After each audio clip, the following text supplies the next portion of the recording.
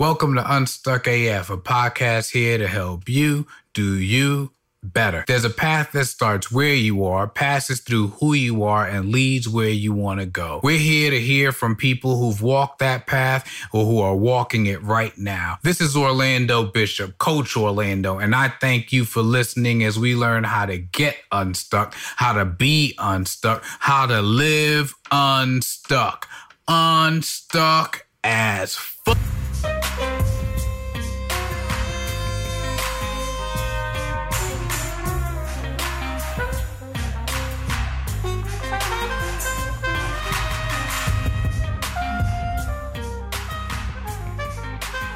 Welcome to Unstuck AF, and I want you to know that today you're going to get to hear from one of the early champions of this system and the way we do things around here and what she has gone on to do, which we will touch on with what she built with the Alliance system is nothing short of amazing.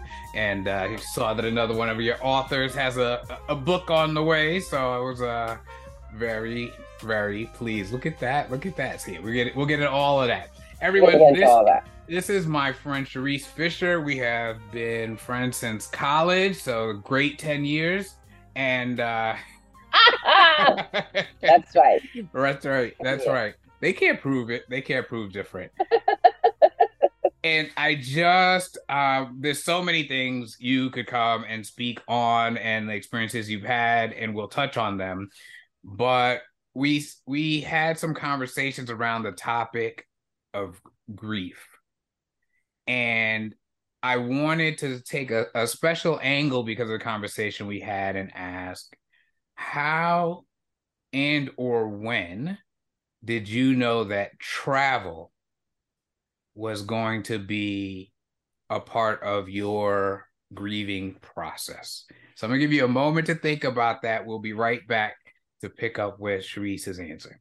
Ready to light that fire by doing the things that make you come alive? Welcome to Health Raisers, a podcast for wise women. I'm your host, Dr. Nadine. I left a soul-crushing medical career full of bad news and evolved into a joyful health integration coach, helping hundreds of women find their healthy.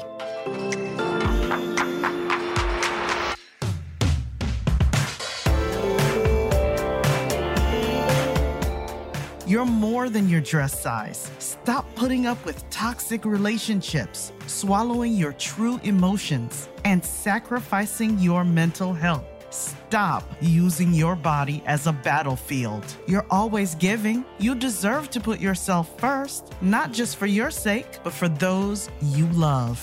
Wise women, let's make ourselves a priority right now. It's time to raise some health together. If you're ready to take the first step, visit npkhealthintegration.com and take the free questionnaire to assess where you are in your health journey right now. And if you're ready to take a bolder step into possibility with your health journey, email me at npk@npkhealthintegration.com to learn more about classes and coaching.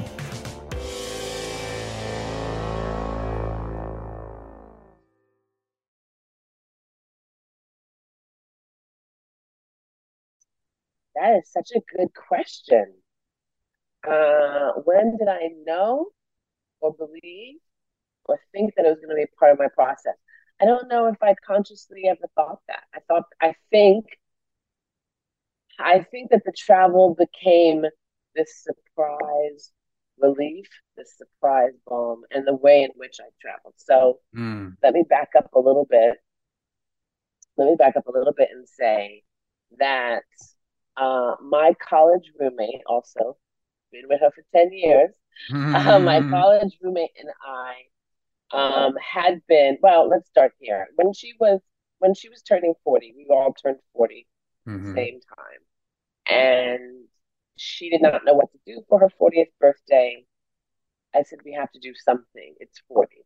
Like that was a really big deal. Yeah, it's a big one. We have to do something. So she said, well, I mean, she lived in Co-op City, which is in the Bronx, New Mm-hmm. York, and right near her was Orchard Beach. Mm-hmm. Sometimes some people call it the Dominican Riviera. I don't know. But it's like the local beach. I love it. Literally, she can ride her bicycle there. She's like, well, we can go there first thing in the morning and watch the sunrise. Oh, okay. So I was like, okay, let's do that. That felt like it was something to do to celebrate this birthday. So her mom and I went and I got balloons the first year and cupcakes. Okay. And we hustled out to the beach. This is June 6th, so the beach isn't officially open during the week. Mm-hmm. So it was completely empty. And we just sat on the beach and we vibed, right? Mm. So we would do this every year. And one year, the first year I brought balloons and cupcakes. The next year I brought balloons, cupcakes, and sushi. The fourth year we bought some fried chicken. Like, it just turned into this It thing. kept going. Most of the time it was just the three of us, Stephanie, her mom, and I. Sometimes it was a weekend. And so my kids came, and so that was how we celebrated her birthday. I think it was around 43 or 44, maybe 45, that I said to her, for our 50th, which at the time was like far in the distance. Right. Way over there. I was like, we need to upgrade the beach. I love it.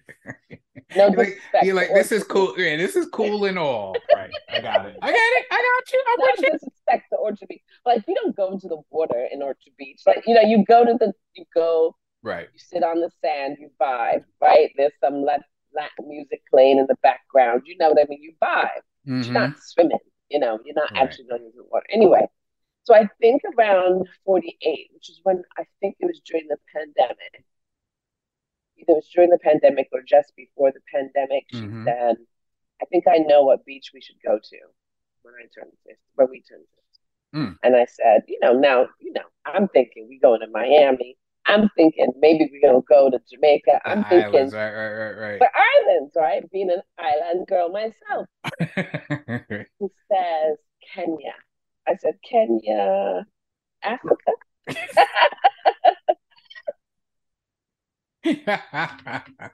Yeah, because she's like, well, we've seen the Atlantic Ocean. We've seen the Pacific Ocean. You've obviously seen the Caribbean Ocean. We've never seen the Indian Ocean. And apparently, the most beautiful place to see the Indian Ocean is Tanzania and Kenya.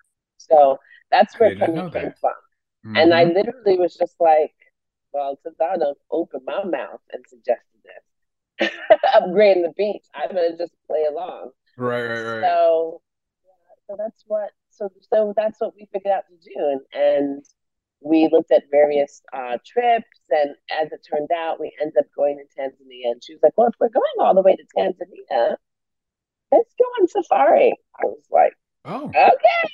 I was just game. We're doing it now. We're here now. We're just doing it. We're here. We're doing it.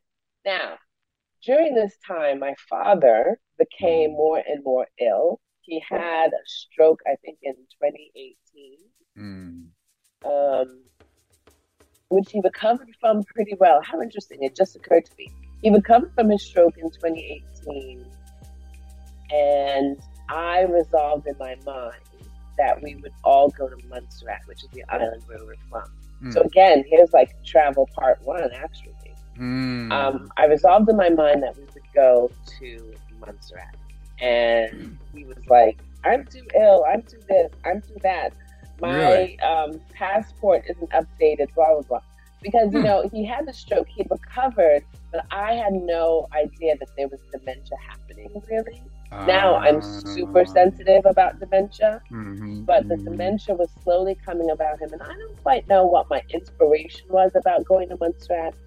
I knew that he wasn't doing great, but I didn't have the sense of like his imminent death, none of that, I sold his house. He gave me power of attorney. He's like, just handle my life.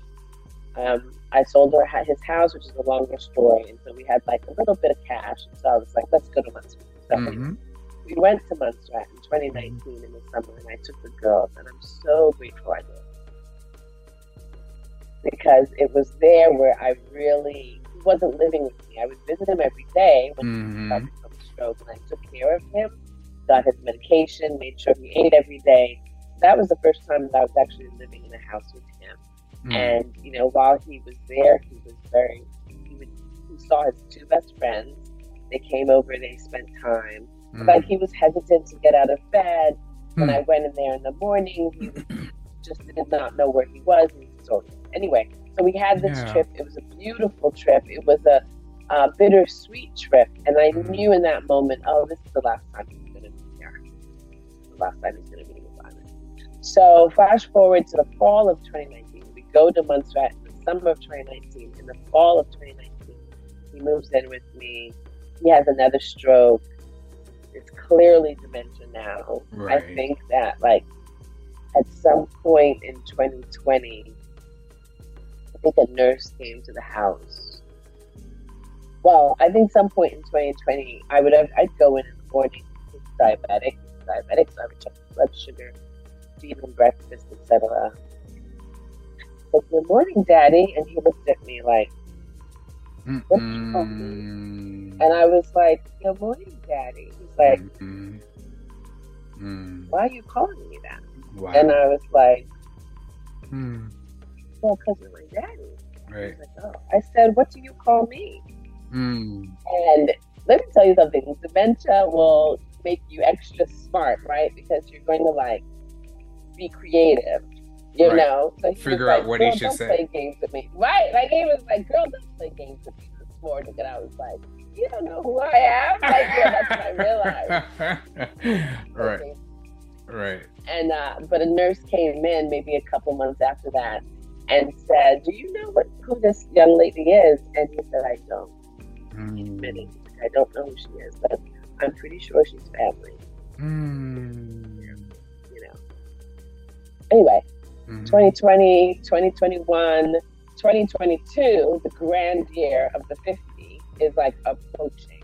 Right. And I had not a clue as to how we were going to pay for this very expensive vacation. I am not a person who takes vacations. Okay. I am actually quite a homebody. Okay. Is there a story behind you not being one for vacations, or is it just you're a homebody and so that's just part of that? No, I think that it's growing up in a working class family, a working class immigrant family, right? Yeah. So if my parents went away anywhere, we went to Montserrat. I mean, I certainly traveled from a very, very young age back and forth to the Caribbean. But, you know, vacation, like, didn't do vacation because it seemed frivolous. There was always this sense of, we don't have money to do that. If we can scrape a few pennies together, you're going to go and see your grandmother, you know. Now, of course, I realize that is a real lack mentality, and I'm glad that I have shed that, right? But I was not in the habit. I was in the habit of, you go to work and you work. Right. That's it. You know, and to just go somewhere and sit down. Like what is that? You know? Right. So if I ever traveled, I went to Italy for a wedding. I went to Cyprus for a wedding. Like, it was a reason why I was going. And so the reason was definitely being like, this is where we're going to go. And I was like, okay, you know. Right. Interestingly enough, the only times I do remember often traveling with my father. When I was around 11 or 12, he took me to England. I'll tell a story about that trip. Yeah. Probably later on in this conversation. But he took me to England by myself when I was about 11 or 12.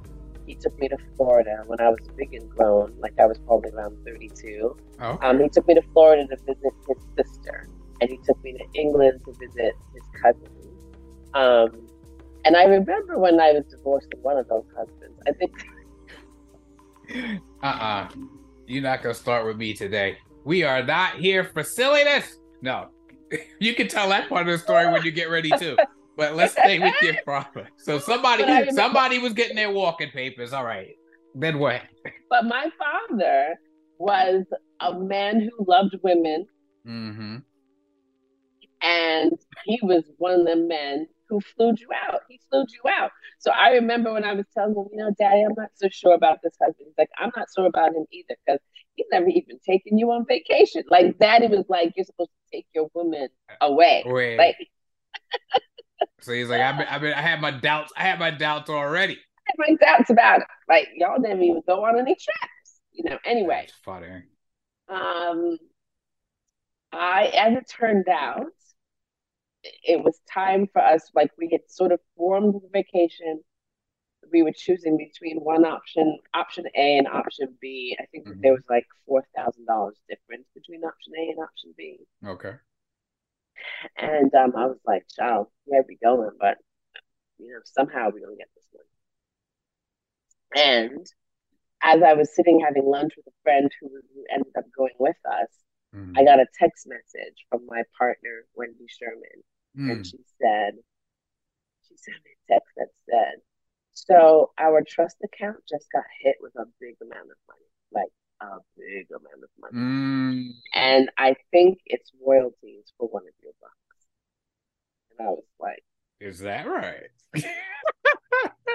I love it. Because you have a sense of like, it was a New York Times bestseller. Let's just bring it out. It was a New York Times bestseller, 7 Days in June. I remember you talking to me about Tia. That's great. Yeah. It was a New York Times bestseller, and you get royalties twice a year. But the way that particular company does it, like you'll get the money and then you'll get the royalty statement afterwards because they're two different parts of the publishing company. Got it. Anyway, so she wasn't really sure, but she thought that it was, and I was like, whoa. And when I got home, like we figured out, no, that's it. We got the royalty statements confirming that was it. And that literal check took me to Africa. Wow. Paid for my flight, the hotel, everything. Wow. That one check. And so it was there. So it was like this gift. I'm saying this part of the story because I think that there were a lot of things that were working outside of my logical mind. There were things that were working divinely. There were things that the universe were putting into order for me to take this trip. You know what I mean? I do. And that was one of them. Literally, I was like, well, I gotta come up with this money by February. I don't know. From somewhere, right? I might do a host stroll a couple of nights. I don't know what I need to do. Did I tell you we're not doing this today? Did I say that? Did I say that? You did not say a host stroll. My daughter, my 14-year-old, is like, Mommy, they sell pictures of your feet on the internet. I mean, we were just trying to. I cannot. She was like, long as we brainstorming, I have heard some things. I sell them feet on the internet. What are you talking about? Right. So luckily, nobody had to stroll or sell foot pictures. No strolling and no foot pictures. Okay. This check came, and we can talk about this business that I started 7-8 years ago when I was with Align, right? And a lot of what we talked about was the why that we want to do things, and we talked about the vision for the future, and we talked about a library of books that I could talk about, right? And look at it. I mean, the real library is in front of the computer, but these are the most books. It's just that was just so like, ooh, okay, thank you, universe. This is really supposed to happen. So at that point, we had hospice nurses who came to the apartment every week to check my father's vitals, and I had aides who came every day to bathe him and to help him, which was such a in the height of the pandemic, I wouldn't let anybody into the house. So I did everything on my own. And then when I was able to bring other people in, it was such a relief. So the hospice nurses came in, and one of the things with hospice is they have what is called respite. So for a week, your loved one they will take your loved one to a nursing home for a week to give you, the caretaker, a break. Oh, so actually, I just want to pause you there if it's okay, because I think for those of us, and it's truly us who have not been in the position you're right now describing, right? Like it's one thing you have children, and that's a certain dynamic. There's a totally different dynamic we're talking about here. And I'm wondering if you could share a little bit about that piece of this journey. Like what was there for you to need a respite from? You know what I mean? Yeah, yeah. So my father's dementia had developed in such a way Mm-hmm. that he was unable to feed himself. Mm. He was unable to get to the bathroom. He was unable to bathe himself. Mm. So in those early days before I had any help job, I would just be like struggling, to lift him up, to feed him, to make him stand up so I could take his diapers off the child. I don't know. Was I talking to you about this?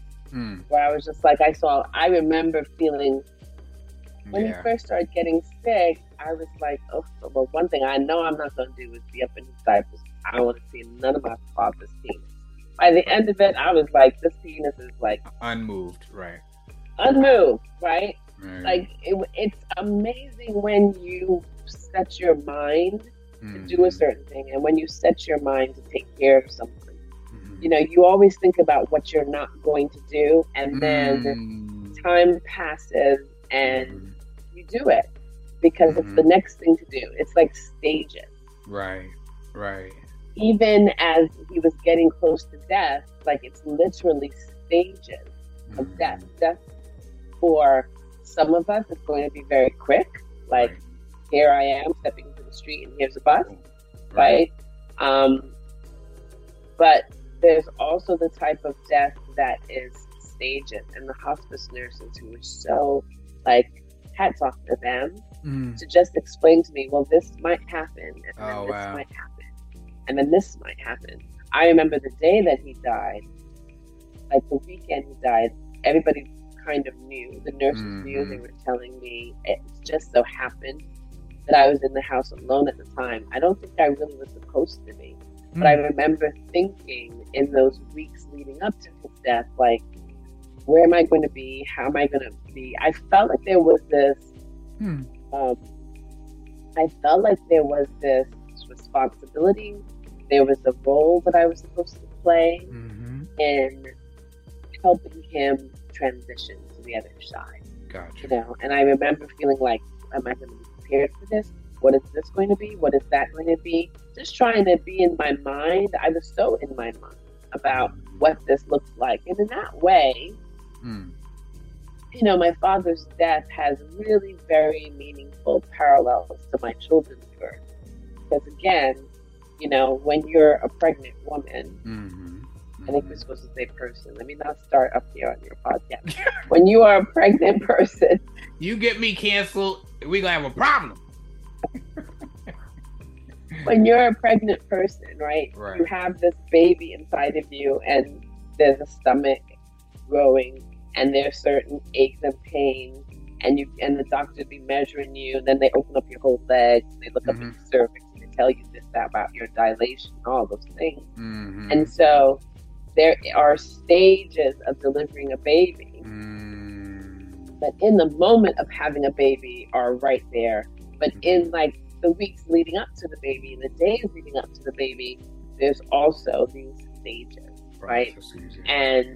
But the magic minute of birth and the magic minute of death, you don't know.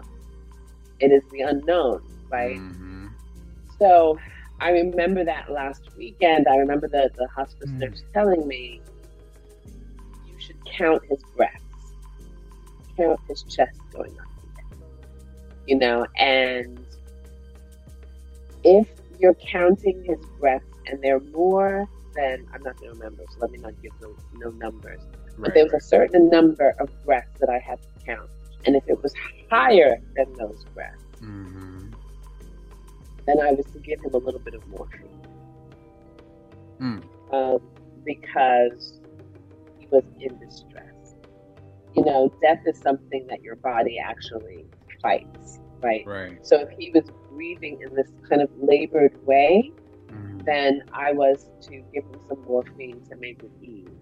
And then from that point forward, the breaths would get slower and slower and slower. Wow. Yeah, so I would have to give him morphine if his breathing got too high because it meant that his body was in distress. Because the body is designed to fight death. And after the morphine, then his breath would get slower and slower and slower until he stopped. Right. Got it. So yeah, that's what it means to be in hospice. That's what it means to be basically a death doula, which is what I was. Wow. You know, at the time, I remember being very. I was checking on him. You know, he had his oxygen machine. There was he was bed bound, and so there was like a special pipe sort of contraption on his bed that made airflow constant. He had an air flowing pad on his bed, but his skin had been lovely. So I had a Jamaican woman who took care of him, honey. She used to wash him up and rub him down with Vaseline. You know how like when you rub down babies and they're all greasy. People probably don't do that anymore, but you and I, the last we know. Yeah, I was gonna say we know of this. Yes. Just shiny for no reason and greasy, right? So his skin was beautiful, but in those last weeks, his skin is deteriorating. So while this is happening, I am determined to continue on this trip. And there was never a question that I wasn't going to go. And so with the hospice nurses, we were arranging for the respite for him to be in a nursing home while I was away. I now understand I understand this. I don't know this, right? So there's a difference. Yeah. I feel in my body that Daddy was like, nursing home? For what? Nah. And he was just like, let me check out now because I ain't trying to go no nursing home. Yeah. And I want baby girl, whoever this girl is. Whoever this girl is. Although great. he did propose to me. Like the last words I remember him saying, I told you my father liked women. Yeah, so he's like, well, she's cute and she seems to be awfully interested in me. And he was just like, there you are. He's like, I was just thinking about you. I said, were you? He said, yes. And I said, you know, if I see that girl again, I'm gonna tell her that I think we should get married. And I was like, oh. Don't you think we should get married? And I was like, well, but I'm your daughter. And I don't think daughters are allowed to marry their fathers. Let me tell you, let me just give anybody who's listening to this some advice about dealing with dementia and Alzheimer's. Don't argue with them. I was going to ask that. I was going to say, how much do you say, no, that's not right. Yeah. Okay. No, roll with it. If you walk in and he's just like, where'd you come from? And I was like, I don't know. I said, where are we today? He was like, well, we're in Albany. And I was like, oh, okay. Just roll with it. Because constantly telling them that they're not remembering, that they already said it, that you're not who I am, correcting them is stressful. It's confusing and stressful. So here's Daddy saying, I think we should get married. And I said, well, but I'm your daughter. Are we allowed to get married? And he was like, you're my daughter. Like, oh no, if you're my daughter, it's off. Then no, right. It's off. I like it's off. I hate to break this to you, sweetie, because I can tell you like me, but you're my daughter, so he was like, yes, you're not allowed to marry your daughter. Right. But I think that in his mind he was like, nah. He was completely nonverbal. Yeah. But these are conversations that I'm having with nurses over his head. Right? Yeah, right. So he was like, yeah, no. I think he just decided to check out. And I think that he wanted me to have a trip. Wanted me to go and have a great trip, free of any worry and concern. Because I was I told my mother that I was going. I told my mother late, child, because Diety, my mother, my darling mother, when it was like, that whole thing about not taking vacation, pinching the pennies. That is Right. pure Diana. Okay. So Okay. she would have been like, "You're gonna Good. do what?" You know? So I was Right. like, let me just Where does get to time to the go? very end of the situation before I tell her this. Anyway, when I told her that I was leaving, she says, "Well, I suppose you need a break." She says, "But before you go, we are going to plan your father's entire funeral. No. It is going to be planned and paid for before you leave." And we did. Like maybe Mm. 6 weeks before he died, Mm-hmm. we did. We went there, spent the day, picked out the casket, the flowers, the Wow. programs. Every single detail was done because she was just like, just in case. Right. Now, I guess so. I'm gonna ask these together, and you answer. So one is there's a lot of process you're talking me through, and I know that in some ways that's you, right? And then, frankly, that's a lot of the women I've known in my lifetime that like there's things that's got to get done, right? And I get that part. Yes. But you were Yes. also a daughter who was processing the decline of her father and dealing with details of like this impending moment. As you said, the magic moment, you don't know when it's going to be. I guess I'm wanting to hear a little bit about that, and even as you were caretaking. I mean, again, you mentioned the morphine and how much breathing, but yes, though that the mechanics of it, but yeah, there's a life underneath that I'm wondering about. Yeah, I think that's a very good question. Um, I think there's a period of time when I was his caretaker that I was not his daughter. I couldn't be both. There was a period early on in the Mm. caretaking. I mean, I'm in the role as a caretaker because I'm his daughter, period, right? Right. But there was a period of time I remember being really frustrated with my siblings who were really absent through all of this. Mm. And I remember being really frustrated with them. And I said to somebody, Mm. I mean, he has two kids who are not even paying attention to this, you know? Mm. And it was like I didn't count myself as his child. I think I was absolutely in caretaker mode and not in daughter mode. There were pockets when I was like, Mm. let me be really intentional about Mm. sitting down with him and Right. being a daughter and asking him daughter things and talking to Right. him as a daughter. We definitely had that in the earlier stages of his Right. illness. In the later stages of his illness, it was very, and even as I'm like counting down his breath, um, I remember at some point taking a shower. This child, girl needed a shower. So the girl, me, went and took a shower. Mm. And when I came out of the shower and I put on, my clothes, my lotion, child, little perfume, because my father likes nice perfume and it smells good. See, this is why the man wants to marry you. See, look at you now. I walked into the room and he was gone. Mm. And people said that to me. They were like, he's probably going to wait till we're not in the room. Mm. And I remember being like, not breathing. He's really not breathing. And just being all up in my head about it. Mm-hmm. Not like, my first thing was not to cry. My first thing was like, what do I do? Wow. Mm-hmm. It happened. Wow. He's, and just being, and I went into the next room. Mm. I went into the dining room and I sat down and I picked up the phone because I was trying to think of who to call first. Right. That's when I started to cry. Mm-hmm. You ain't gonna have me crying up here either. No, you're okay. You're okay.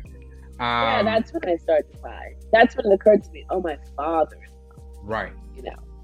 Yeah. Not your patient or not my patient, not my, the nurses used to say to me, oh my gosh, you take such good care of your father. Like, because I had like the Excel spreadsheet of medication and this and that. And this was his blood sugar at 8:00 this morning. This was his blood sugar at 12:25. This was his blood sugar at 6.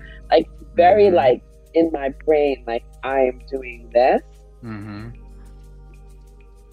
But yeah, the emotion of it like came later. Definitely came later. So there are two phases in terms of emotion coming later.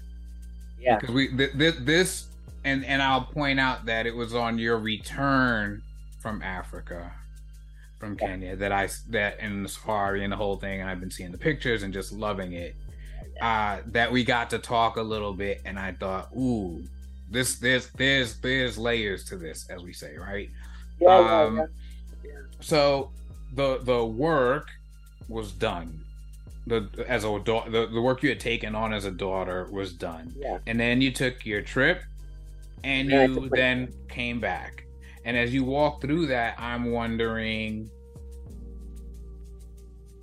did you have an opportunity, like as the emotion hit you as you made the call, did you find yourself snapped back to the daughter side of things, or was there a transition over this time to like processing, oh wow, like I went through all of that?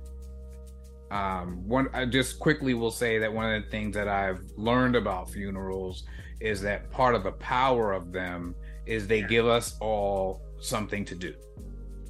Right, so there's this buffer region where we're, like you said, right, which casket, oh, the suit, I gotta get I remember running around town to find the right tie shirt combination when my father died. Like, respectfully, the man's dead, like just grab a tie and a shirt. But I was like, no. we not burying him in no questionable combination, I'm gonna tell you that right now. Yeah, right? Exactly. You know, those details matter. Yeah. So I think we can be, and especially the types like us who tend to take control of things, we can consume ourselves with all that. But when that's gone, did you feel a vacuum? Did it? Oh yeah. Yeah. Like how'd that all work? Yeah, I mean, how I always say that Daddy like planned this very well, because he died on June 5th, which gave me just enough time to finalize the things for his funeral, like his tie shirt combination, and socks and underwear. He was like, "Well, bring some underwear." I was like, "Underwear?" Right. They were like, "He needs underwear." Like, oh, okay. He ain't gonna be flying and flopping in the edit. Show up at the pearly gates like, "Excuse me, sir." We have a dress code in here, and you are underdressed. Yeah, I mean, there was the flowers that were amazing. I don't know, these people who say in lieu of flowers. Not me. Send me all the flowers. I want all the flowers. I want all the fruit baskets. I want it all.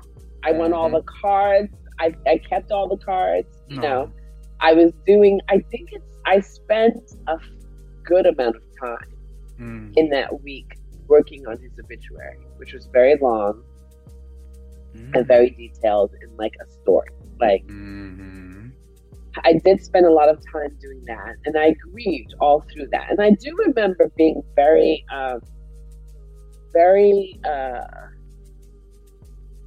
deliberate, intentional about pausing while I was doing certain things and asking myself, what are you feeling right now?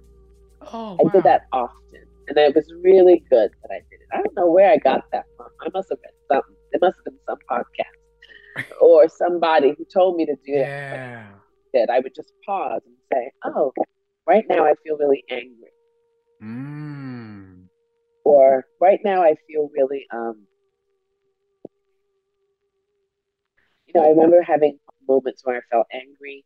I remember having moments where I felt confused. I remember having moments when I felt lonely. And I think loneliness was the dominant thing. Now, as you describe that, first, it strikes me as incredibly healthy.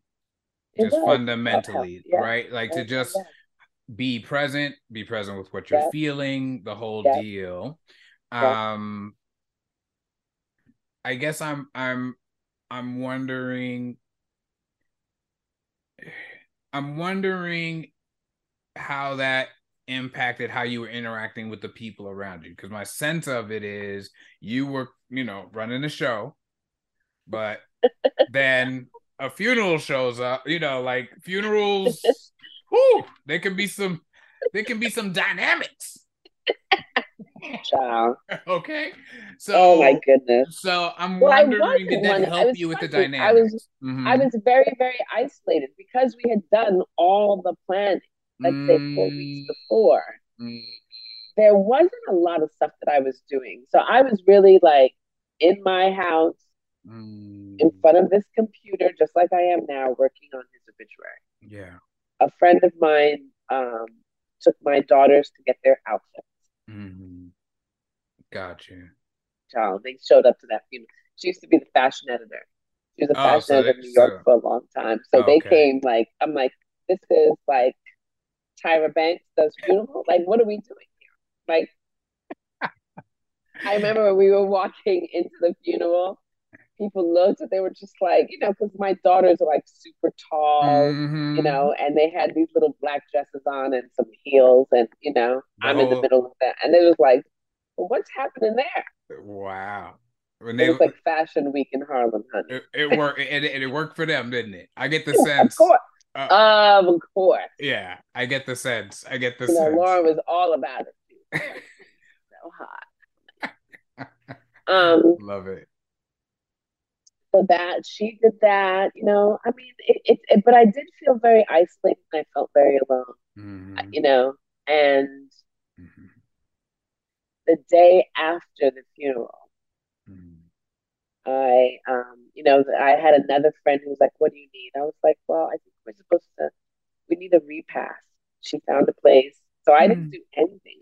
Maybe I picked out the food, wow. But it was all like people came in, it was like, so I didn't feel really in charge of anything. I was really on my own. I was really allowed to process a lot of these feelings, so that they wouldn't like build up on me. I remember being like, my father had a second wife, John,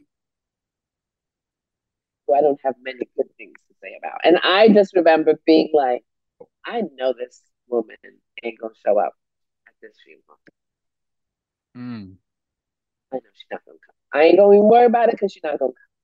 Because there was a point in time when I told my sister, her child, like, your mother did a lot of mess. So if I see her in the street, it's gonna be a situation. On site. You know what I mean? It was very Cardi B. Like, it's on site. I don't care how old she is. Her old ass will get beat up in the street. Right. Just so we're all clear. Like, she can't say she didn't know. Can't say she didn't know. Right. And I was like, but so when my father died, I was like, this woman ain't gonna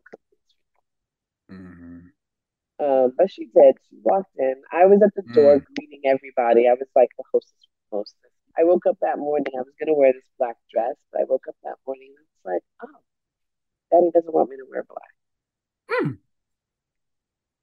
Daddy doesn't want me to wear black. So I wore this like African print top. I was all, yeah. I got my hair done. You know how we all buy our hair. I got my hair colored and done, which actually I had gotten it colored. I already had the appointment because I was going to Africa. On your trip. Yeah, because I was going on a trip. Yeah, it wasn't until the next day after the funeral, my daughters went to spend the night with their grandmother because their cousins were there. So they had their whole little cousins get together. Right. And I woke up and the hospice had given us the bed, the oxygen machine, all of those things. They came like the day after he died. Wow. And removed all of that stuff. But I got up in that morning. I had rented a car because I wanted a really big car so that a lot of people could get in it. I returned the car rental. There was a slight rain, a little drizzle that night, and it was Enterprise. So they offered to drive me home. Call Enterprise, we'll come pick you up. But I was like, no, I'm going to walk. I had my little umbrella, and I walked home. Maybe that was a 15-minute walk, a 20-minute walk.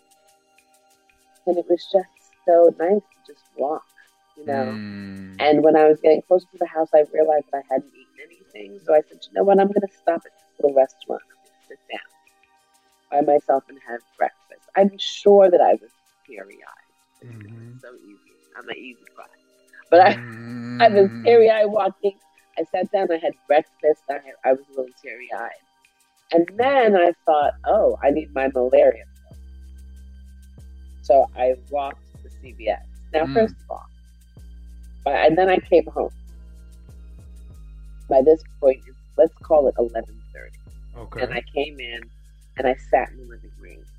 And the entire apartment was silent.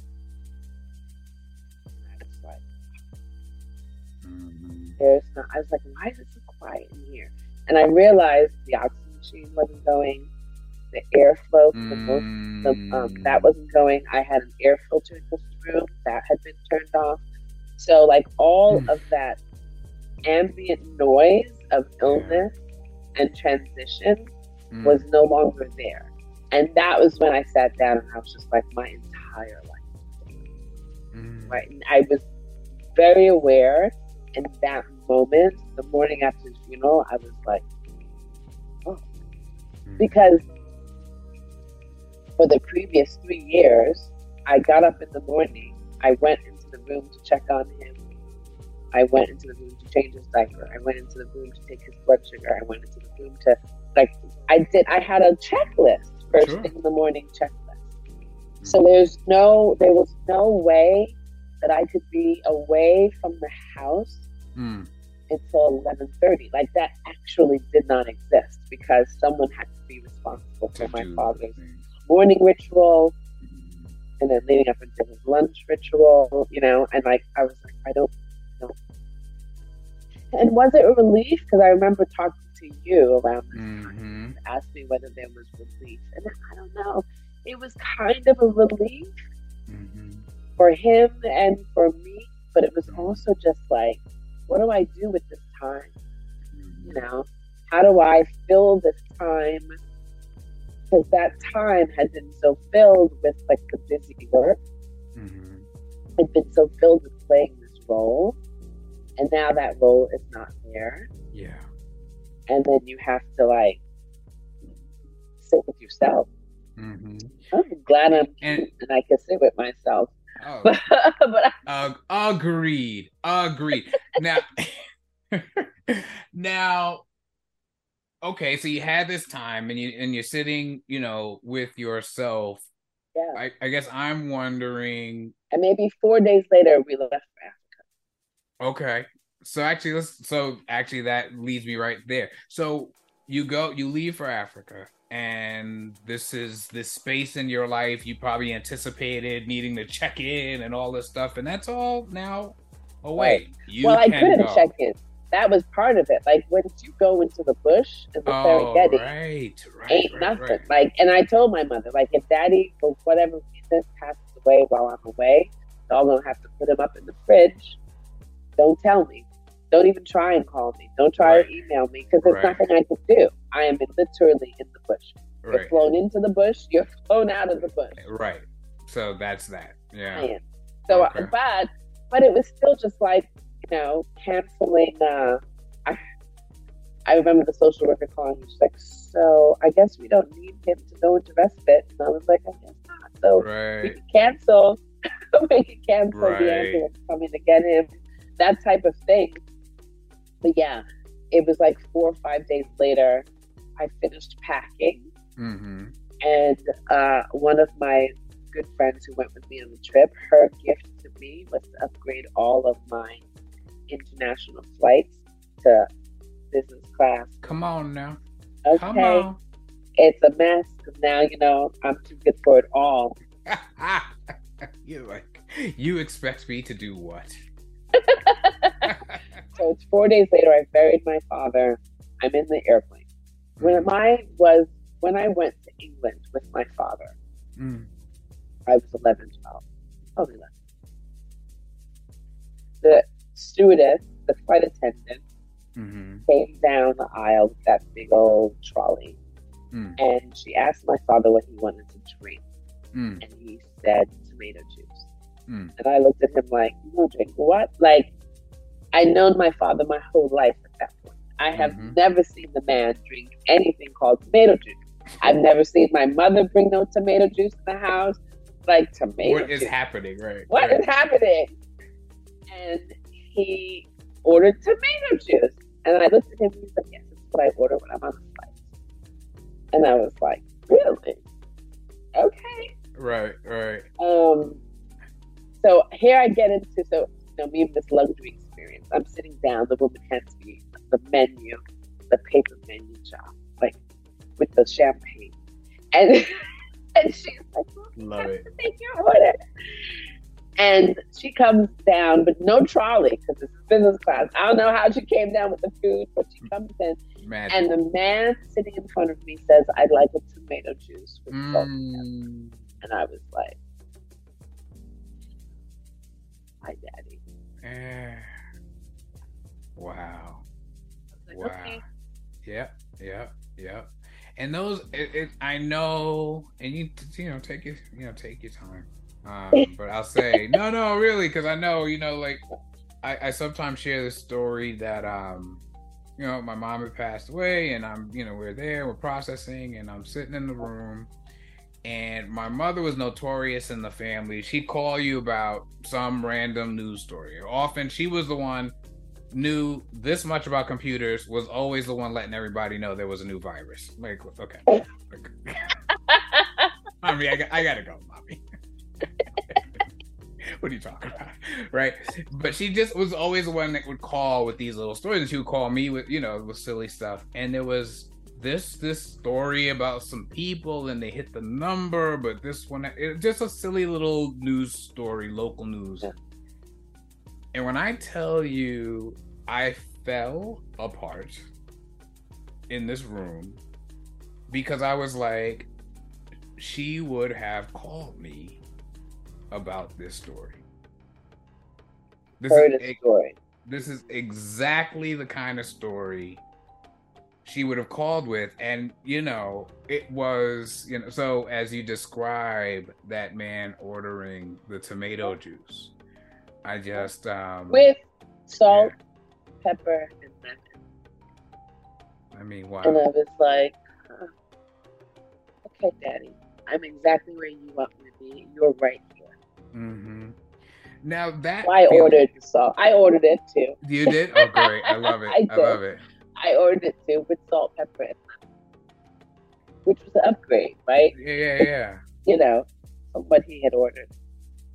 Yeah. So you have that experience, and you just said you felt that he was there with you then. I have found that I feel more in touch with the whole, I've said for years, I believe we are one, and all sorts of ideas that go along with that. And in recent years, I felt more like I feel the presence, the energy of the folks who, are close to me, but no longer with us, right? Yeah. I'm wondering how much that has played out for you. You had that moment, but I get the sense as you describe it that that's sort of part of your life now. And I'm wondering how it shows up. How does, your father show up? In a million ways. One of the things, in the Caribbean, especially in Montserrat, I'm sure, and many other islands, you don't have your name. There's like the name you have on your birth certificate, and then there's the name everybody calls you. Right. And my father's name was Bulb. B-U-L-B. Okay. And I had my uncle tell the story of how he got the name Bulb. He had told me, but he told me a much more sanitized version of it. But the bottom line is that he, as a young man, I remember writing this in his obituary, and that's when I felt anger. As a young man, my father was very innovative, very ambitious, very forward thinking, always.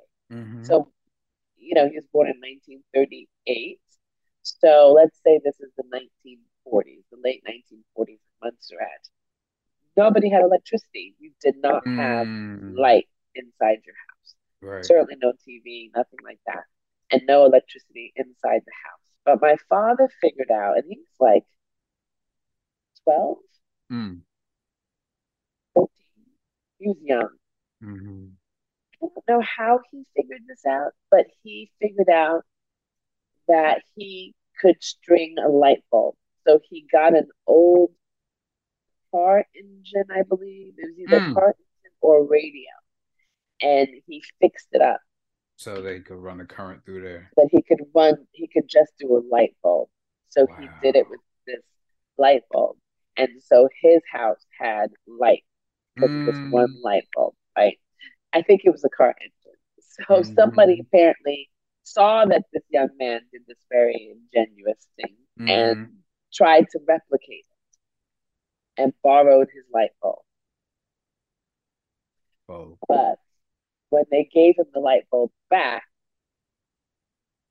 he put it back on and it wouldn't light up. And he discovered that the bulb bust. So the bulb burst. You know what Yeah, when yeah, a yeah, light yeah. bulb like Yeah, but both, yeah. Mm-hmm. blow bulb. So his actual nickname was Blow Bulb because he was like he went after this guy. He said, "You blow my bulb, you blow my bulb." I love it. I love it. I love Named it. Bulb, right from Right. that point forward, which got shortened to The Bulb. bow. That's great. Maybe 2 days after he died, 3 days after he died, while I'm working on this story about bulb, Mm-hmm. my kitchen light bulb went out. And you're like, okay, come on now. I didn't at the time. I was just like, oh, for God's sake, now I got to change this light Oh, bulb. really? I had to go get me a chair. I had to yeah, change the light bulb. Uh-huh. That one blew too. And when the second one blew, I was like, okay, Daddy, you're Mm. here. I know Mm-hmm. you're here. You know, Got it. when I came back from Africa, your girl Lauren, my oldest, it's a 3 bedroom apartment. She comes to me. She was like, Mommy, no, this is before I went to Africa. She said, Mommy, Mm. can we have a conversation? She said, I don't want to be insensitive. And I Oh. know that you're grieving. I Mm-hmm. don't Mm-hmm. want to be insensitive. And I know Right. that you're grieving. Yes. So you just let me know Uh-oh. at what point we can talk about me moving into your room and having my own room. Because she was sharing a room with her sister. Right. She's like, things have shifted. I just want to stick a pin in the room conversation. Right, right, right. Got it. I got it, When Lauren. do we think we can start having this conversation? I love it. I love I it. was like, well, I'm going to Africa in 4 days. Right. So, On the other side of um, that, for sure, right? so on the other side of that, we moved all the furniture around. We did all the stuff with the furniture. I painted Daddy's room. Hmm. I flipped things around. I got new curtains. I just, now you walk in there and it's a whole different space. Yeah, And I yeah. moved into the room. I am a girl who you put me down to sleep, especially if you put me down to sleep the right way. I'm gonna be asleep all night. Like if there is a fire, That's that. wake me up because I will Right. die in the flames. Like I ain't Got waking up it. enough, right? Right. I sleep through the night. I mean, I wake up at 5 in the morning, just up and ready to Oh, really? attack the world, but I don't wake up in the middle of the night. When I first moved into Daddy's room, which is now my Mm-hmm. room, I would open my eyes, look at my watch, and it was 2:22. Hmm. And I'd be like, oh, that's weird. Well, let me try and go back to sleep. Hmm. And then the fourth time, and every time, like the next week, 222. I woke up 2:22, Hmm. and twice the next week 2:22, and I was like, okay, that's Daddy. That's Daddy too. He's just like, Hmm. hi, I'm still chilling. Because 2:22 was an angel number. Oh. See, So I mean, and I'm glad you're bringing up these experiences. I mean, cut you over. Just, I'm glad you're bringing up these experiences because one of the things I've been saying, experiences folks have shared with me. I have a friend who lost their mom and was telling me about, feeling some. Just because we can't explain it, don't mean it ain't so. I'm not saying I can explain what happened. I'm just saying if folk are having the experiences they're having those experiences, and there's really no negating that. Like you can't, like, it's just that is the experience they're having. And so I guess I'm, as you point to, 222, and I'm that sense of he's good, he's all right. How do you take that forward? Like, what's life been like since? You talked about the time of, the actual physical time. Like 11:30 is not your automatic starting point anymore. What's that piece been like for you? Just been comforting.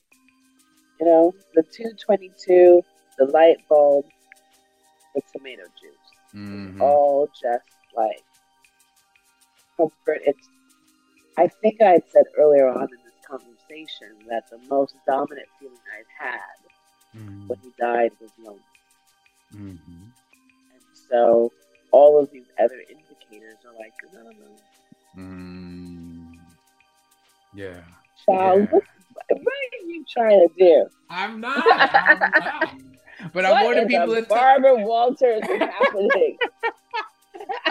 Because I wanted you to share, because when we talked, I was like, this is absolutely, well, also we had spoken throughout, right? So over the years, as you were taking care of your father, I mean, it was just, and I kept telling you that I would, if someone said to me, what is a way you can know that the way you lived was worth it?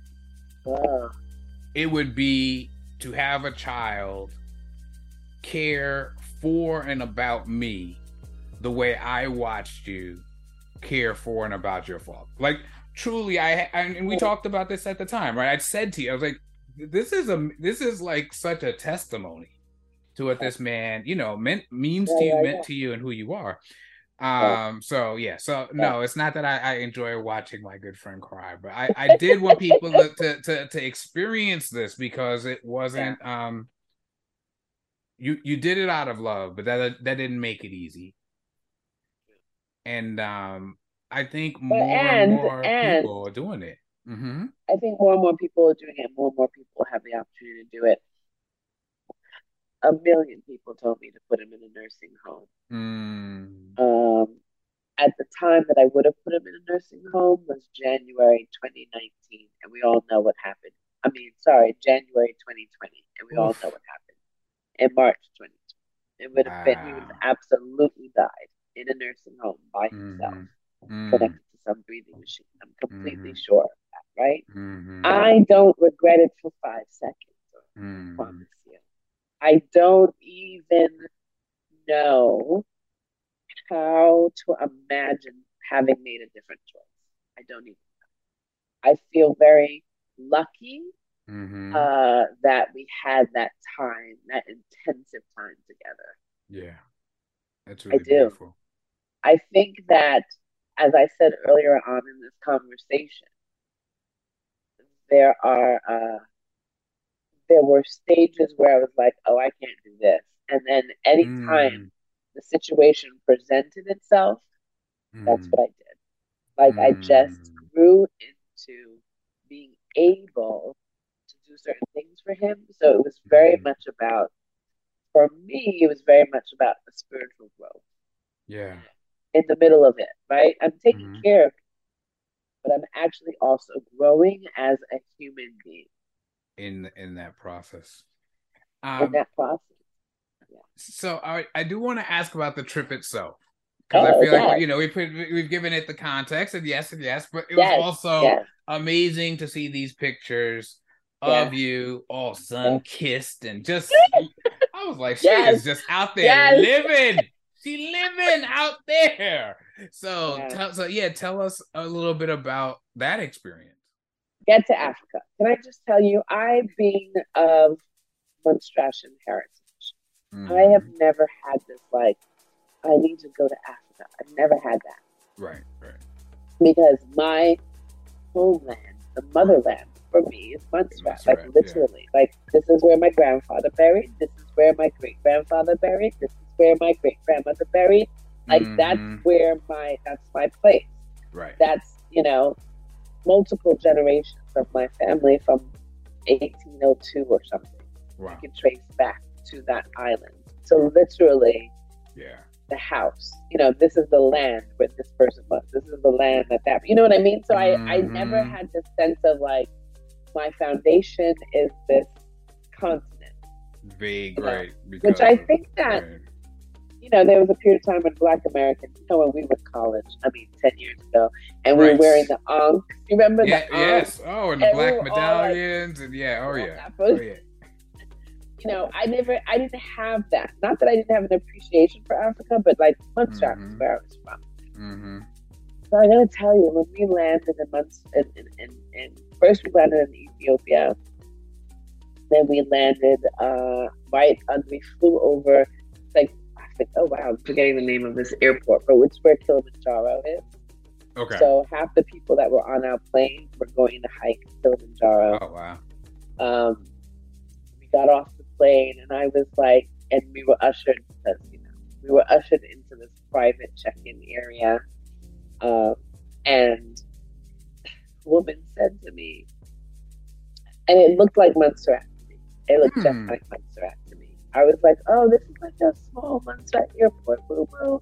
Like, it just felt, and I said, oh, this is like my home. And she said, oh, are you South African? And I was like, no. She's like, oh, she's like, you're built like a South African. All right. South Africans have my body shape. Got it. Okay. So she's like, oh, you're built like a South African girl. I like the hands, though. That's exactly what she said. Yeah, because no matter where we are in the diaspora, we really think we have the right to just describe. Oh my God. It was funny because we went to the marketplace while we were there and the men were really acting kind of weird.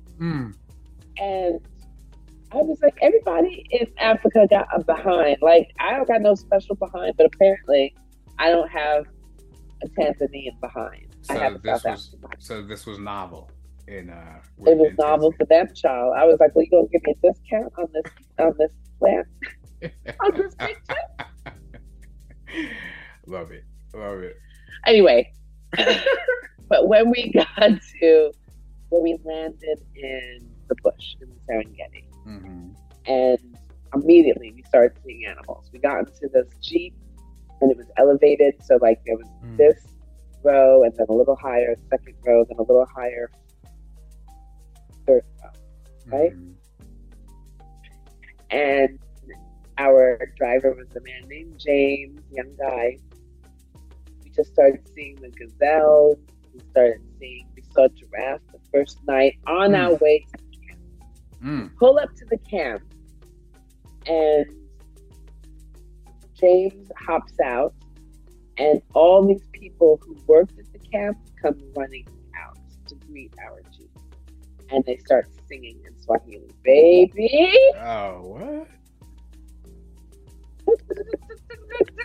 And it's basically like we welcome.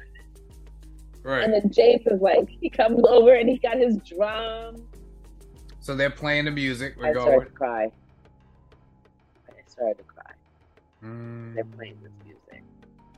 And it was so like, oh, we're here. We're actually here.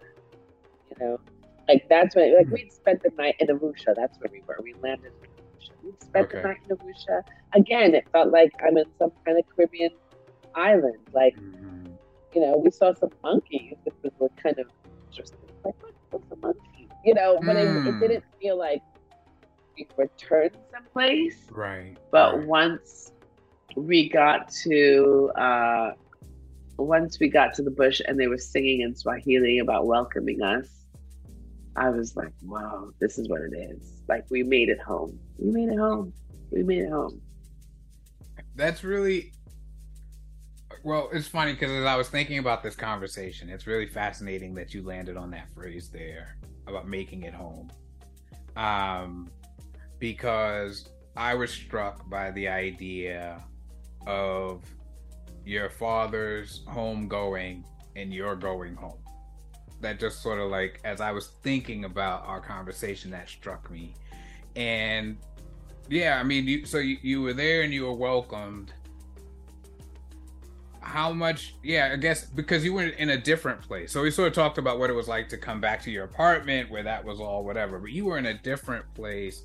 How much of the processing was of that, all of it? Yeah.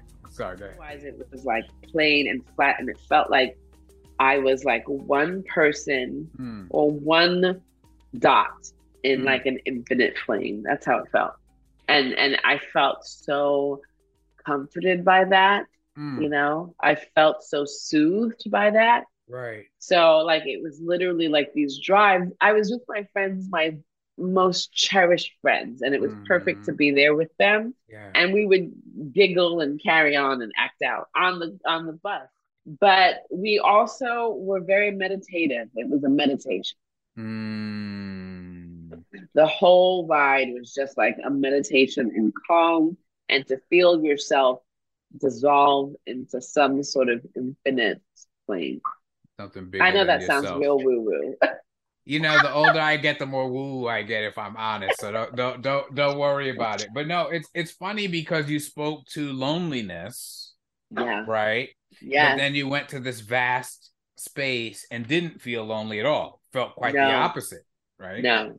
Felt like I was one with all of it, you know? Love it. And then the last day we hunted for the male lion for a long time. We saw everything. We saw every single animal, to the point where my friend Vicky, her husband, we sent him a picture. He was just like, I'm looking at these pictures. Are y'all in a zoo? Like y'all see. How are you doing this? Love it. But the male lion, you know, is very evasive. You know, all he does is have sex and benefit from whatever else is doing. Yeah. And this is somewhere where he's supposed to be protecting, but he, right? So we were like, oh, but the last day we saw the lion, and when I tell you that it was 2 male lions, I said, oh, this is a sign. Husband number 3 coming up. Must be, because it one lion. It was 2 lions. Right. James said that they were brothers. I was like, James, those are gay lovers, and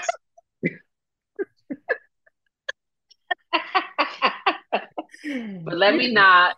You're gonna get these poor lions in trouble now. You like, you know, they living their life. I was like, that's Adam and Steve. That's what that's about. You know, that's funny. They were sleeping with each other, and one got up and walked away, and the other one was like, "Where my boy at?" and came down with him. And then they walked off into the sunset together. But in the meantime, literally, they were like right here. Like, wow. They walked right past our van. Like, who cares? There's some whatever. It was also amazing to be Black women on this trip.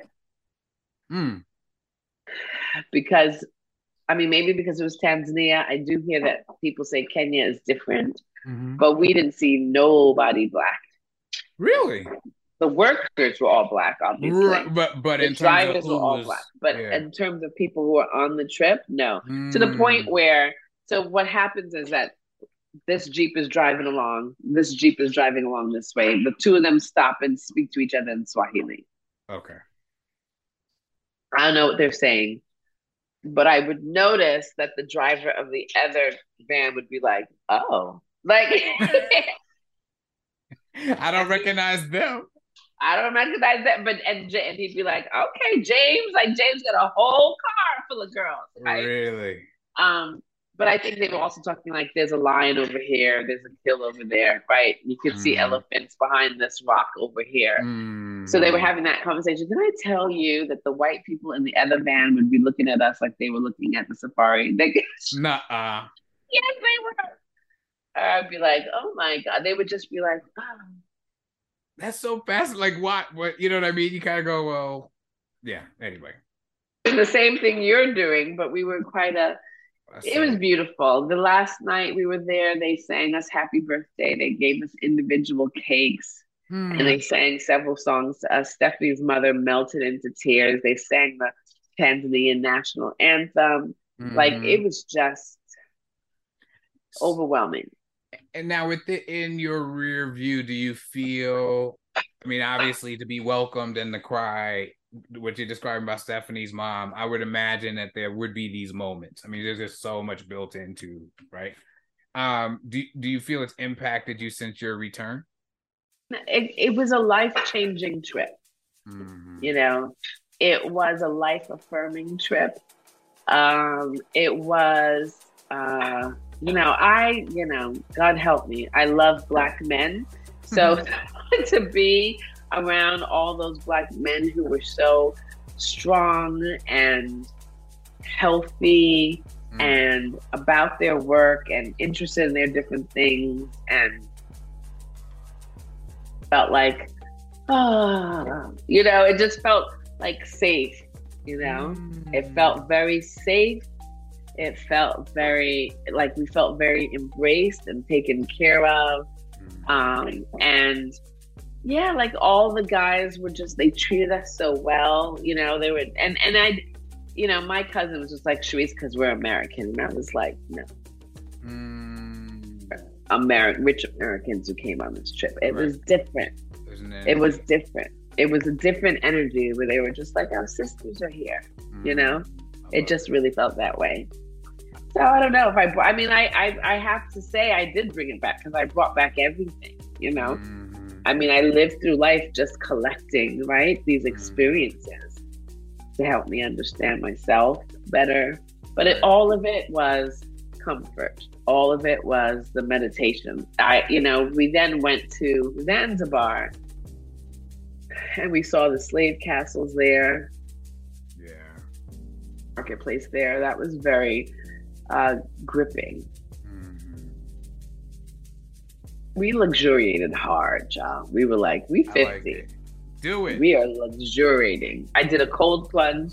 Can I just tell this story? Yeah. So we had these beautiful, our hotel rooms were like little tiny houses. And outside of each house was a cold plunge. And each of us was like, we're going to do it. We're going to do it. So I did my cold plunge and I set up a camera just so that I could like have a countdown of me doing it. And just to prove myself that I did it. So I did it. I totally buck naked. I did the cold plunge and I came up, but and then I took the picture, or I thought I took the picture. Yes. And so I sent the picture to my cousin when I got back. He was like, yes, so you might not want to share that picture. Uh-oh. I was like, why? Because apparently, like, if you held it down, you actually saw me jumping up and down.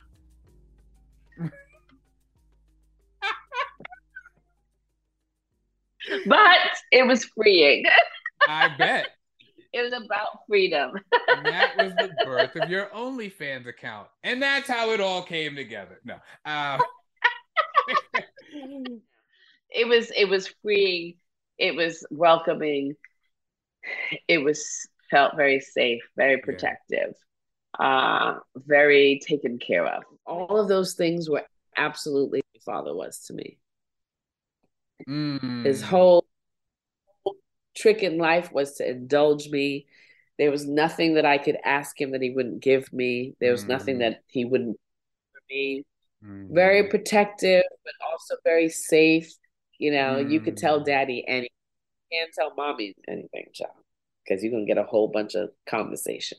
But he was always, daddy, like if I went and got my nails done, daddy, got your nails done. He always would notice, That's one of those men. And then it was like, here I am, like being served food and being helped into a jeep and having my, my luggage child. Yeah, I remember one point Stephanie was like, let's take our bags to the villa. And I was like, let's take our what to the where? You must not know about me. Must not know about me. Or about this week, right? And so having come back, I will tell you, coming back, my daughters hate this, but they do kind of hate this. I'm like, your mother is now in her soft era. They were like, what, mommy? I'm like, I am in my soft era. Okay. What does that mean? It means that life, there is no struggle anymore. we're not hustling. We are sitting in expectation of all the good things that are coming to us. We are going to really prioritize taking care of I'm going to prioritize taking care of myself. I am going to really enjoy this phase of reaping the benefits of the things that I have worked for, right? Because now I'm aligned, coming all the way back. Like now I'm where I'm supposed to be. It's not to say that I don't have ambition. I do, but it's a different way of expecting the good things to happen. And the good things just keep happening, Orlando. I love it. I mean, hey, look over your shoulder. And we did, we did talk about this. I mean, I think sometimes people, we specifically said there's this shelf and the kids, it's a library. So it's amazing to the library. Yeah. I remember that. You remember this book, Sadiq's book, right? Hello, Wife. Yeah. This is my, when you and I talked, she was just doing Love in a Carry-On Bag. This is her fourth book. This is her fifth book coming out February 7th. I saw something about that, and amazing. And now we're working on our sixth book. I'm blown away. It's amazing. It's all sort of, and so now, like you put in the 10,000 hours in the beginning. I'm not saying that I don't have work to do. I'm not saying that I work a lot. I do. But now I have this feeling of like, there's no desperation at all. I love that. There's no desperation. There's no worry. There is receive all of it, Yeah. If it's for you, it's for you. If it's not for you, it's not for you. But you will always have enough. That's what it is when I'm sitting there thinking, how am I going to pay for this trip? And I get a text with exactly the amount of money to take this trip. Right. And a little more. You know what I mean? Like, it's just sort of like,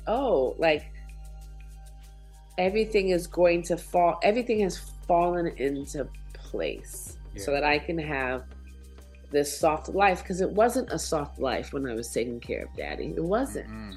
It was like, I have an injury in my shoulder from moving him. Wow. It's very, very light, but like he was always very afraid to fall, so he would fight me if I'm trying to move him or anything. The other thing about him during his illness was that he retreated into childhood. That's a whole other conversation that we're not going to start, but he retreated into childhood. It's interesting how you were a daughter, but as his caretaker, I was also very much his mother. Yeah. And he would call me mother sometimes. He would call me mama sometimes. Because of the level of care. Because of the level of care, but also because he had a very traumatic childhood. He had a father who was very abusive. And it really haunted him his entire life. I think that's why he was such a super gentle father, because his father was a brute, right? And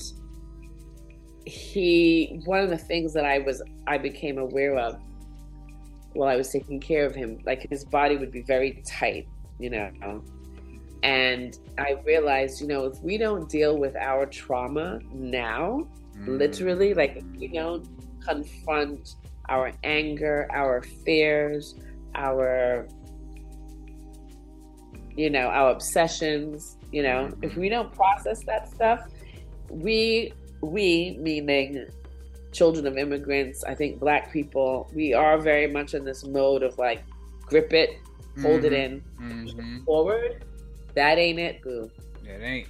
It really. We can't, because it will literally paralyze our bodies if it doesn't kill us.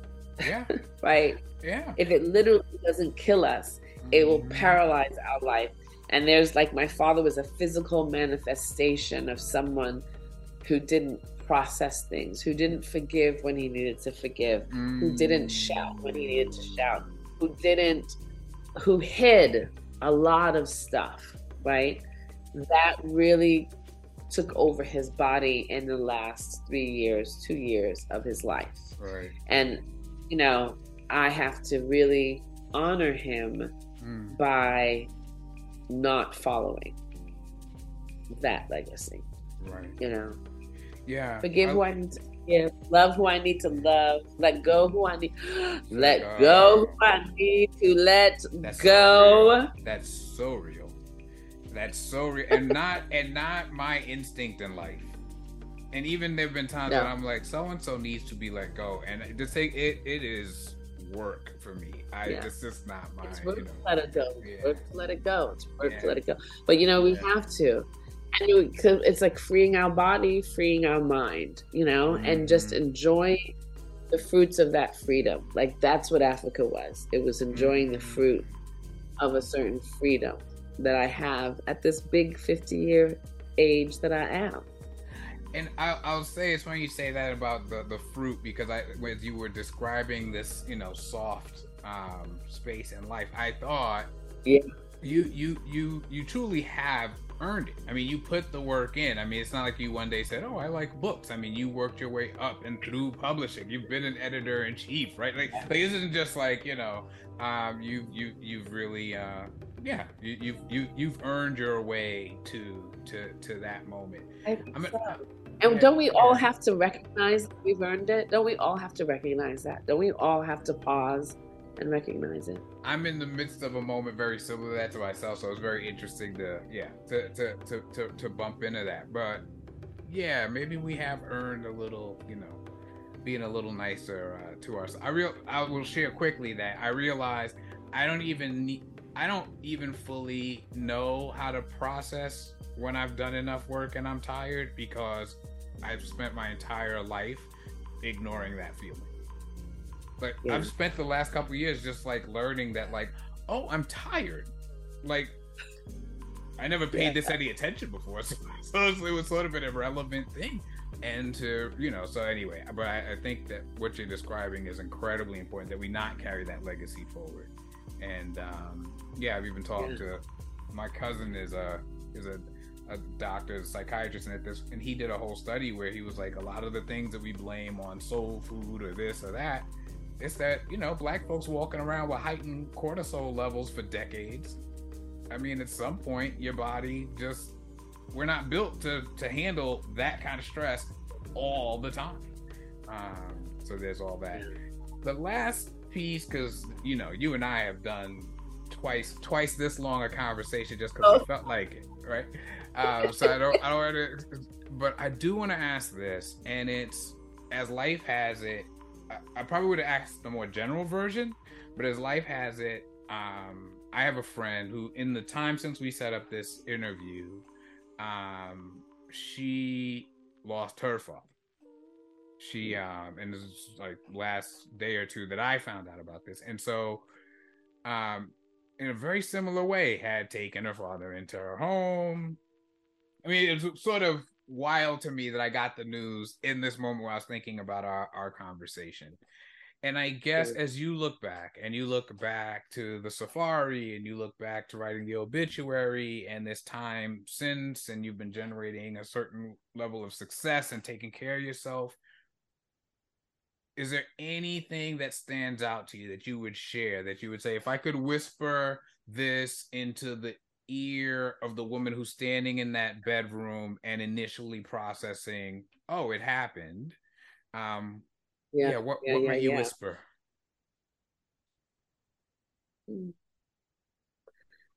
I would encourage her to feel the feelings, to pause, check in on herself, right? You know, people check in on you, check in on yourself, and just say what's happening right now, so that you're aware of it, because otherwise everything starts to blur. And I don't know, I think I was so sad when Daddy left, right? But I think that I had to understand that my sadness had different characteristics at different times. And I had to feel when it was about anger, and I had to feel when it was about resentment, and I had to feel when it was about loneliness. In order to move through the sadness, I had to articulate the different things that I was feeling at a particular moment so that I could just sit there, recognize it.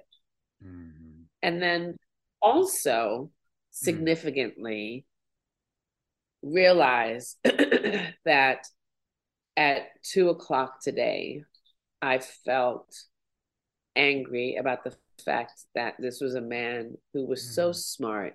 He came to America with he worked for the government in Montserrat, and when he came to America, they wanted him to like stock groceries. Like what? So I had that moment in reviewing his life that there were things that he could have done, could have been, and thinking about the different ways his life was circumscribed, right? Circumscribed. Yeah, I think that's right. That his opportunities were narrowed, not of his own making, right? So I had that moment. And then, so that was like 2:00.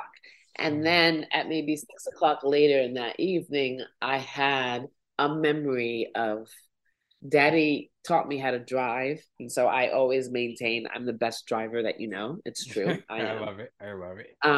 And I had to be like, oh, so thankful that Daddy taught me how to drive. I remember when I rented the car and I said, oh, I need a car that seats 8. And they gave me this whopper of a vehicle. I ain't never driven anything that big. And just as I was thinking that, I remembered my father saying, my daughter will know how to drive any vehicle in any weather. And I was like, okay. Here we are. So at 6:00, it was a memory that made me longed for, like I longed for him and that level of confidence that he had in me, right? What's significant about that was that at 2:00 it was one feeling, and at 6:00 it was another feeling. But these were feelings that came up and transitioned. Came up and transitioned. And I think that's what that's what moved me through the grief, right? That I could recognize that this feeling of loneliness is going to pass. Yep. This feeling of thankfulness is going to pass. This feeling of anger is going to pass. Because I think that's when, child, I never even went up to Science Hill when we were at school, right? So I know nothing about no science, but I did take intro to psych. I did take psychology 101. So I'm not talking like a psychiatrist or a therapist or anything. I just know that feelings have to be recognized. And part of the value of recognizing a feeling is to know that it passes. Yes. And everything passes. And yes. And I think to go in the other direction and resist, I think is one of the places where that phrase, what you resist persists. I think it's nowhere more true than with those feelings. And without taking you down through a whole story in my own life, I've specifically had to do some work like over time about a feeling that I would be like, nope, not opening the door. And so, then a whole lot of huffing and puffing and never going away. Whereas when I finally learned to open the door, it was very different in terms of my ability to allow it to happen. And as you say, pass on, transition to the next feeling, move forward. So I would say to your friend, like, job well done. You've done a great job. Done a great job. You will grow to recognize how much you have grown in the job, grown from the job, from the task, from the mission, from the whatever you want to call it, that you should try your best to feel everything as you're going through it and pause, because there is a lot of busy work to be done, but pause in these feelings so that you're working through something, not pushing it away. And to look for all of those signs that your loved one is sending you. My dear, tomato juice, 222, whatever it is for you. I will share that my father bulbs going out in the kitchen when you ain't trying to change no light bulb. Okay. But for me, it's 324. Yeah, but I do. My father's birthday is March 24th, and I see 324 at some very interesting moments. And it's the same kind of deal where I go, all right, okay. I heard you. And I'm on the right path, right? Like I'm on the right path, or you're right here with me. I don't need to worry. I'm where I'm supposed to be. Yeah. That. So, always big hug. I'm a huge fan. We will be on the lookout. You want to tell folks, what books they should be on the lookout for, or what they should be downloading and looking for? This book first. The House of February Eve. 7th. It's so good. It is about two Black women in 1950s DC. All right, The House of Eve by Sadiqa Johnson. And yes, we will be on the lookout.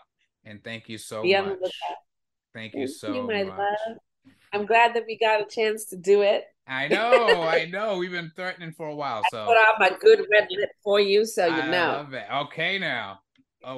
Decides to call you and say, but is she single? Is she cute? Listen, don't hesitate. Don't hesitate. I don't know if I can handle that kind of volume. I just have a regular old phone situation. I don't have operators standing by. Please. All right, my dear. We'll talk soon. Bye. Y'all know what time it is. It's time to walk the line. I was struck, deeply impacted, listening to Charissa's story and really thinking about the love, the care that she showed day in, day out, to have that morning routine, to lift and to clean and to cook and to care. Notice I didn't tell you to tell somebody you love them. I said show somebody you love them.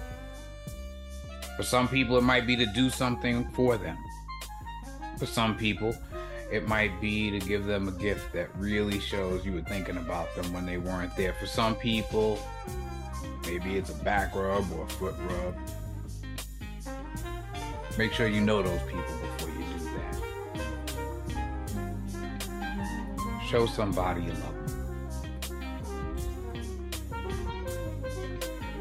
And one way you can show this community that you love them is join the conversation at wealign.alignp.com. We're upgrading and revising some things. We're going to have the Align Circle really take off this year. You can follow us on Facebook. We have our Facebook page. We're thinking about creating a Facebook group. So do me a favor, if you would like to see a Facebook group, why don't you comment on our Facebook page? We may even try to put a poll up or something like that. But let us know that you'd like to see a Facebook group where maybe we could house some of these conversations that we're playing with over at We Align. But most of all, I want you to understand that when you're showing love, that is a cheat code to getting unstuck. We'll talk more about that some other time, but for now, you already know that we gon' get unstuck. We gon' be unstuck. We gon' live unstuck. Unstuck as fuck. Now, let's walk the line.